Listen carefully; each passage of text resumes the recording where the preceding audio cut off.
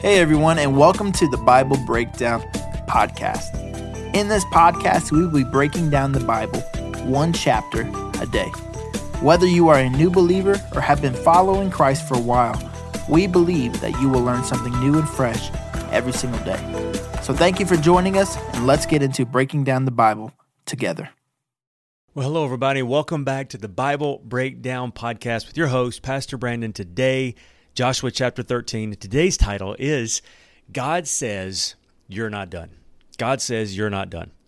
I've got to say that God is going to start by completely insulting Joshua and then remind him that he's still got stuff to do. So I guess the question for you today would be, has God ever insulted you? We're going to get to that in just a moment. Maybe it's not insulting. We'll see.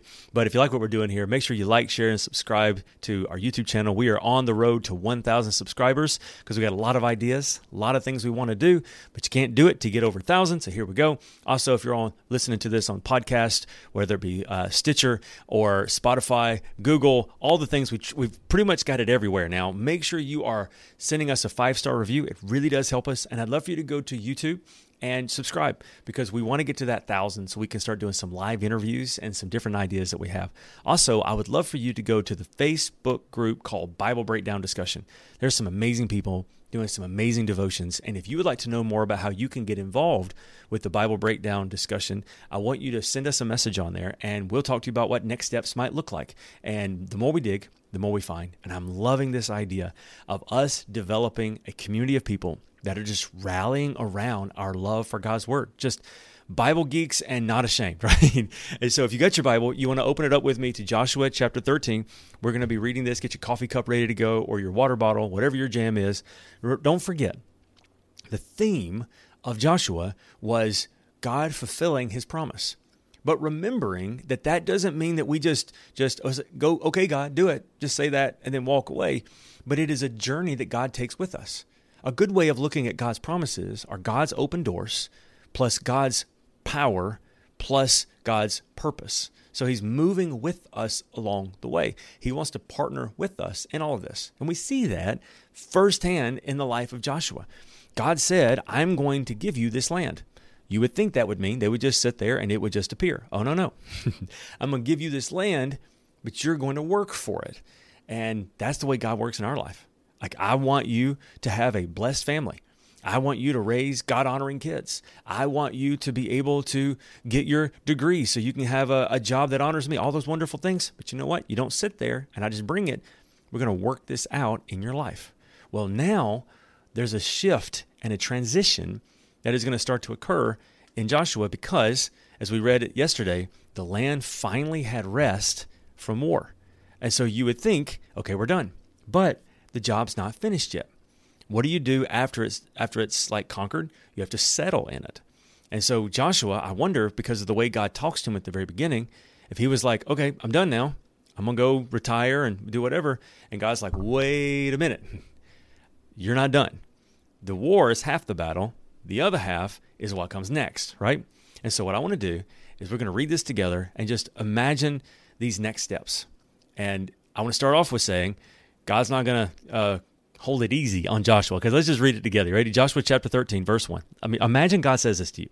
When Joshua was an old man, which, by the way, he was 80 years old when these campaigns started. Okay, and it took 25 to 30 years.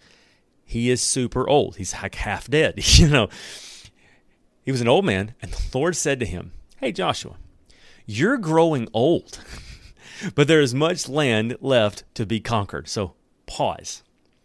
How would you feel? You get up one morning, that hairline's receding a little bit. It's getting a little bit more gray every day like mine is right here. But you're okay. And you go into your prayer time and God says to you, hey, you're getting old. That would kind of ruin my day. All right, thanks God. Yeah, great. But what He's telling Joshua is, you're not done. Like, I haven't ended my purpose for you. And already, can I just go ahead and encourage you with something? Many times when we go through seasons where we struggle, but then God does great things, some of the most discouraging seasons is right after that. Maybe it was a season when you were going to school and you were going to school and you were believing God that if you just worked hard and you studied hard, you'd pass all the classes, and you were having to work 2 jobs to make ends meet, and you did that and you got close to graduation and everything was good. And finally you graduate. Man, God helped you. It was awesome. And then the crash. Like, what do I do now? Like, I know I need to get a job, but what do I do now? I've talked to people that are empty nesters, and they're just doing the very best they could to get their kids through high school, get them started in college, find them a spouse, and they go through all these different things. And finally, they are now empty nesters, and the crash. And God looks at Joshua and he said, "You have done some great things. Don't stop dreaming. I've got more left for you to do." Verse 2 says this: "This is the territory that remains, all the regions of the Philistines and the Gershurites, and the larger territory of the Canaanites, extending from the stream of Sahor on the border of Egypt, northward to the boundary of Ekron. It includes the territory of the 5 Philistine rulers of Gaza, Ashdod, Ashkelon, Gath, and Ekron. The land of the Avites in the south also remains to be conquered. In the north, the following areas had not been all conquered. All of the land of the Canaanites, including the Merari, which also belonged to the Sidonians, stretching northward to Aphek on the border of the Amorites. The land of the Gebalites and all of the Lebanon mountains area east to the east, from Baal Gad below to Mount Hermon of Lebo Hamath. All of the hill country from Lebanon to Mishmaim, including the land of the Sidonians. I myself will drive these people out of the land ahead of all the Israelites. So be sure to give this land to Israel as a special possession, just as I have commanded you. Include all this territory as Israel's possession when you divide the land among the 9 tribes and the half-tribe of Manasseh." So notice, the land had rest, but there was still areas to be conquered. And so he tells Joshua, you've got to put all this stuff there. You've got to divide up the land that you've conquered, but there's still dreams to be dreamed. There's still land to be conquered. So don't think that you're done just because you've done this, not as in like a bad thing, but it's encouraging. Continue to dream. Verse 8, "Half the tribe of Manasseh and the tribes of Reuben and Gad had already received their grants of land on the east side of the Jordan, for Moses, the servant of the Lord, had previously assigned this land to them. Their territory exceeded from Aor on the edge of the Arnon Gorge, including the town in the middle of the gorge, to the plain beyond Mabdiah as far as Gibbon. It also included all the towns of King Sihon of the Amorites, who had reigned in Heshbon, and extended as far as the borders of Ammon. It included Gilead and the territory of the kingdoms of Gershu and Makkah, of all of Mount Hermon, of all of Bashan, and as far as Selekah, and all the territory of King Og of Bashan, who had regained in Ashtaroth of Edrei.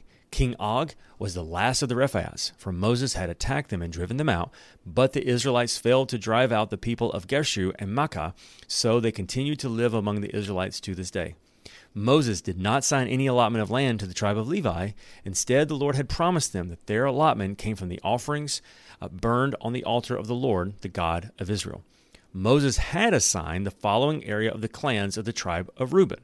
Their territory extended to the Aor and the edge of the Arnon Gorge, including the town in the middle of the gorge, the plain beyond Mabdiah, and it included Heshbon and all the other towns of the plain, Dibon, Bamoth Baal, Beth Baal Meorn, Gahaz, Kedeshmo, Mepheth, Kiriathim, Sebath, a name that begins with Z, and all the hills above the valley, Beth Peor and the slopes of Pisgah, and Beth Gershemoth, the land of the Reubenites, and all the including lands in the towns of the plains, that the entire kingdom of Sihon. Sihon, the Amorite king who regained Heshbon and was killed by Moses, along with the leaders of the Midians, of the Evi, Rekem, Zahor, Hur, and Ribah. Princes living in the region who had allied with Sihon, the Israelites had also killed Balaam the son of Beor, who used magic to try to tell the future, and the Jordan River marked the western boundary for the tribe of Reuben, and the towns of the surrounding villages in this area were given as their homeland to the clans of the tribe of Reuben. So once again, these are the lands that they have conquered, and they really got to change the names on these lands, but they've conquered them, and now they're starting to settle in them. They're still having things to dream, still having things to do. Moses had assigned the following areas to the clan of the tribe of Gad. Verse 25, the territory included Jazer, all the towns of Gilead, the half of the land of Ammon, as far as the town of Aor, just west of Rabbah. It extended from Heshbon to Ramoth Mespev to Metum, from the Mahan to the territory of Lo Debar, in the valley of Beth Haram, Beth Hamriah, Sukkoth, Saphon, and the rest of the kings of King Sihon of Heshbon. The western boundary ran along the Jordan River, extended as far north as the tip of the Sea of Galilee, and it turned eastward so that the towns of the surrounding villages and this area was given to the homeland of the clans of the tribe of Gad. Now, if we had a map, you could see this. And what it's doing is he is using these cities and these kingdoms to show the different areas where it was. That's why he's saying all of these, is he's showing the boundaries so you could see. So if you live in the United States and you see how the different geographical divisions of the different states, that's what he's doing. He's dividing these up so they would look a little bit like states. So they would say this is the area that is given to these tribes. One more. Let's talk about the half-tribe of Manasseh. Moses had assigned the following area to the clans of the half-tribe of Manasseh. Their territory extended from Baharium, including Bashan, all the former kingdom of King Og, 60 towns of Jair Bashan, and it also included half of Gilead and King Og's royal cities of Ashtaroth and Edrei. All of this was given to the clans of the descendants of Mechar, who was Manasseh's son. These are the allotments Moses had made while he was on the plains of Moab, across from the Jordan River, east of Jericho. But Moses gave no allotment of land to the tribe of Levi, for the Lord, the God of Israel, had promised that he himself would be their allotment. I love this idea that this isn't even over on the right side of the Jordan. It's just the other side. But as we get ready to end, I want to ask you this question. What is it in your life that is stopping you from moving forward? And I want to ask it this way. Are you in a season where you feel like you have nothing left? That you feel like there's nothing to push you forward? There's nothing to live for? There's nothing to be excited about in your life? Can I tell you that's okay? We all go through those seasons. And if you look back over your life, it's a challenge to do this, but it's possible that maybe one of the reasons why you feel like there's no mountains left to climb, no adventures left to do, is because you just got through climbing some mountains, just got through going through difficult seasons. And you're like, I don't know what to do. Maybe for others, you look at the mountains still left to climb, and it looks overwhelming. So you might be on the other side. You're not sitting there going, there's nothing left to do. I've conquered all the land. Or others, you may just be getting started out. Maybe Joshua's looking at all this and going, man, the easy part was conquering it. Now I got to divide it. You want to talk about dividing land amongst family. That's going to be fun. But either way, you know what God says? There's still stuff to be done. Go, and I'm going to help you. So I don't know what you may be facing. Maybe you're facing the end of a road. Maybe you're facing the very beginning of a new road.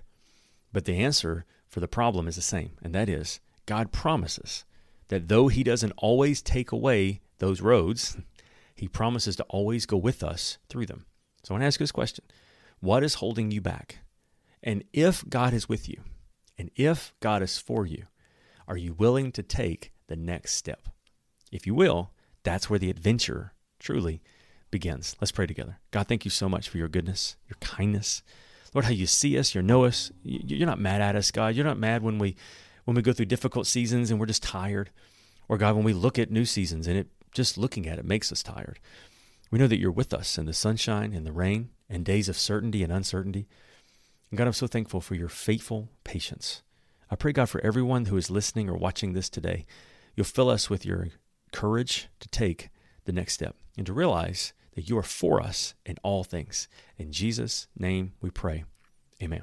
My prayer for you is that when you get to the end of your journey, you will say, as Joshua did in Joshua 21, verse 45, his testimony was, not a single one of all the good promises that the Lord had given was left unfulfilled. Everything he had spoken came true. That's my hope for you. We're going to play some music for a little while and give you a chance to reflect on what God's word has maybe been saying to you today. And I will see you tomorrow for Joshua chapter 14.